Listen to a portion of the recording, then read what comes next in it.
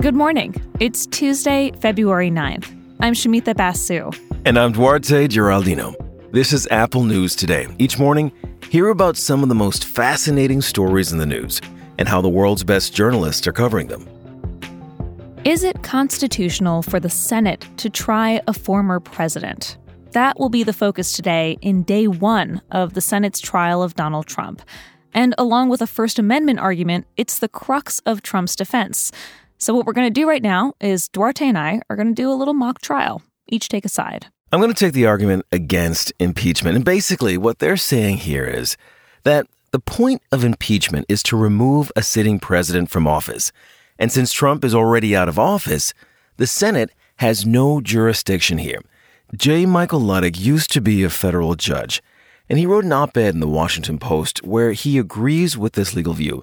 He cites the Constitution and argues the Senate lost its legal authority to try Trump on January 20th, the day Biden took office. Okay, and to that, I will point to a counter-argument from Chuck Cooper. He's a lawyer, a pretty big deal in conservative circles. He's defended Jeff Sessions and John Bolton, and he writes in an op-ed in the Wall Street Journal that the Constitution absolutely does give the Senate the authority here. And his argument is the Senate has the power to do two things. One, remove someone from office, and two, disqualify that person from holding office in the future. So Cooper explains that second thing, disqualification, can only happen if the person no longer holds office. So by that logic, he says, you can't argue that the Senate is prohibited from trying and convicting former office holders. Hold on for a second. Consider historical precedent, Shemitha. Yesterday, we were talking about the New Yorker article written by Harvard professor Jeannie Suk Gerson. Let's go back to that. The first impeachment ever was in 1797 against a sitting senator. The House voted to impeach. The next day, Congress voted to expel him from office so he was no longer a sitting senator. And when it came time for his trial, his attorney argued the Senate lacked jurisdiction. Then the Senate ended up dismissing the case. Okay, you want to talk precedent? Because I've got some precedent for you, too. Gerson points out a case that had exactly the opposite outcome. She references something that happened in 1876. William Belknap was impeached. He was the Secretary of War under President Ulysses S. Grant. He resigned from his post just a few minutes before the House voted to impeach him.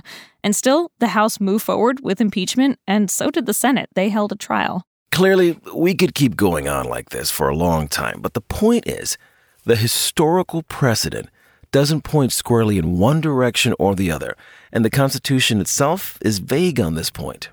Ultimately, this is going to come down to how senators view the arguments from Trump's legal defense team.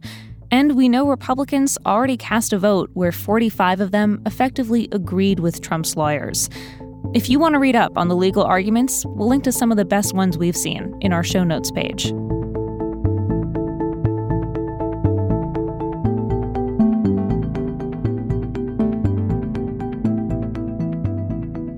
Patricia Mason got sick with COVID-19 last March. She had trouble breathing. She had to be intubated. A doctor told her husband she had a 30% chance of survival. But Mason lived. And now, 10 months later, she's dealing with the aftermath of the virus. Brain fog, swollen, painful joints, and a big, huge medical bill. We are talking $1.3 million huge. The LA Times has this story. Now, yes, Mason and her husband do have insurance, so there's some relief there. But even with that help, she's still on the hook for more than $42,000 of that bill. And she says that's money they just don't have. Many insurance companies waived all out-of-pocket expenses for COVID-19 treatment, but those waivers are voluntary. These companies are not required to do this. And most of these waivers, they don't apply to self-funded plans. That's what Mason has, along with most Americans who get coverage through their jobs. The LA Times took a close look at Mason's bill. I mean, they went through it line by line. $166,000 for respiratory services, nearly $500,000 for pharmacy charges, and another $500,000 for her stay at the hospital. Her insurance will end up paying for 95% of a lot of this, but even 5% on a 7-figure bill I mean, that's not pocket change.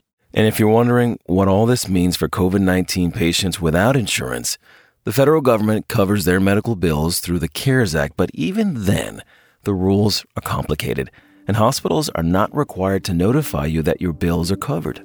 As for Mason and her husband, they're stuck with this bill, and they don't know what they're going to do with it. She says she feels lucky to be alive. She hopes one day she'll retire. She says to her husband, maybe we'll pay off $1 a month for the rest of our lives.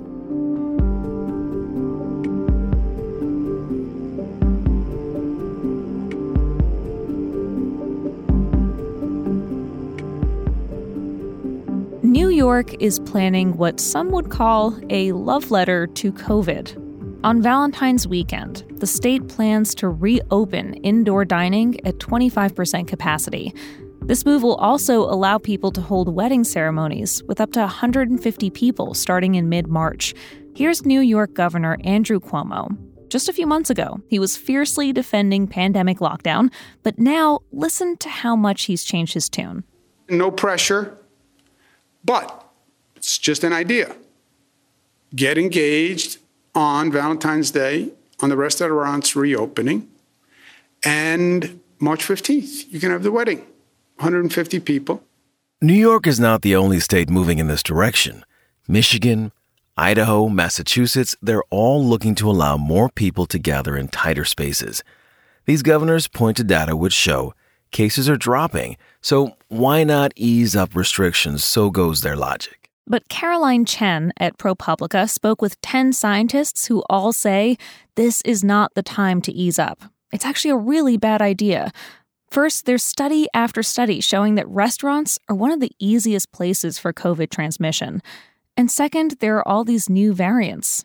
At the rate COVID is currently spreading in this country, the CDC predicts the so-called UK variant will become the dominant version of COVID in the United States by March.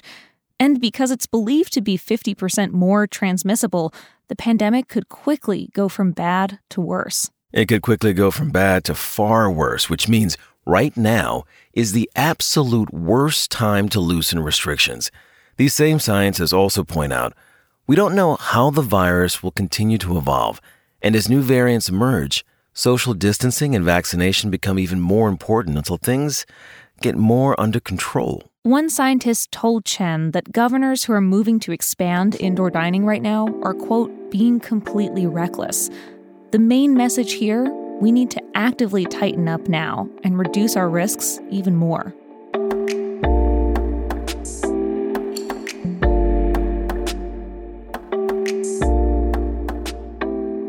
Plain vanilla, sweet vanilla, the flavor is everywhere. It's one of my favorite in desserts, drinks, vanilla ice cream. I love it in baked goods. But did you know a lot of foods we think have vanilla were never even touched by the bean?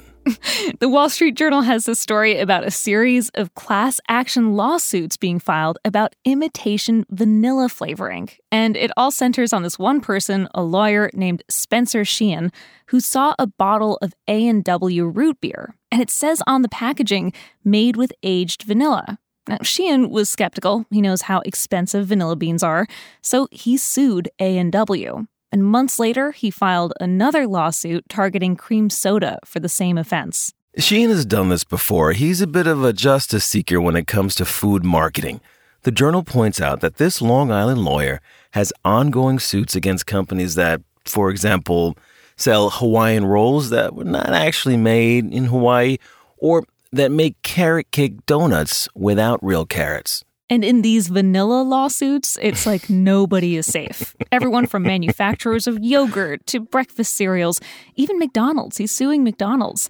And some cases have already been thrown out of court, but at least one brand of almond milk ended up paying $3 million in a settlement. So ultimately, lawyers and judges will sort out the legal issues, but for the rest of us, if it tastes like vanilla but doesn't actually contain vanilla, does it matter? You can find all these stories and more in the Apple News app. And while you're there, check out some of our audio stories. We'll talk with you again tomorrow.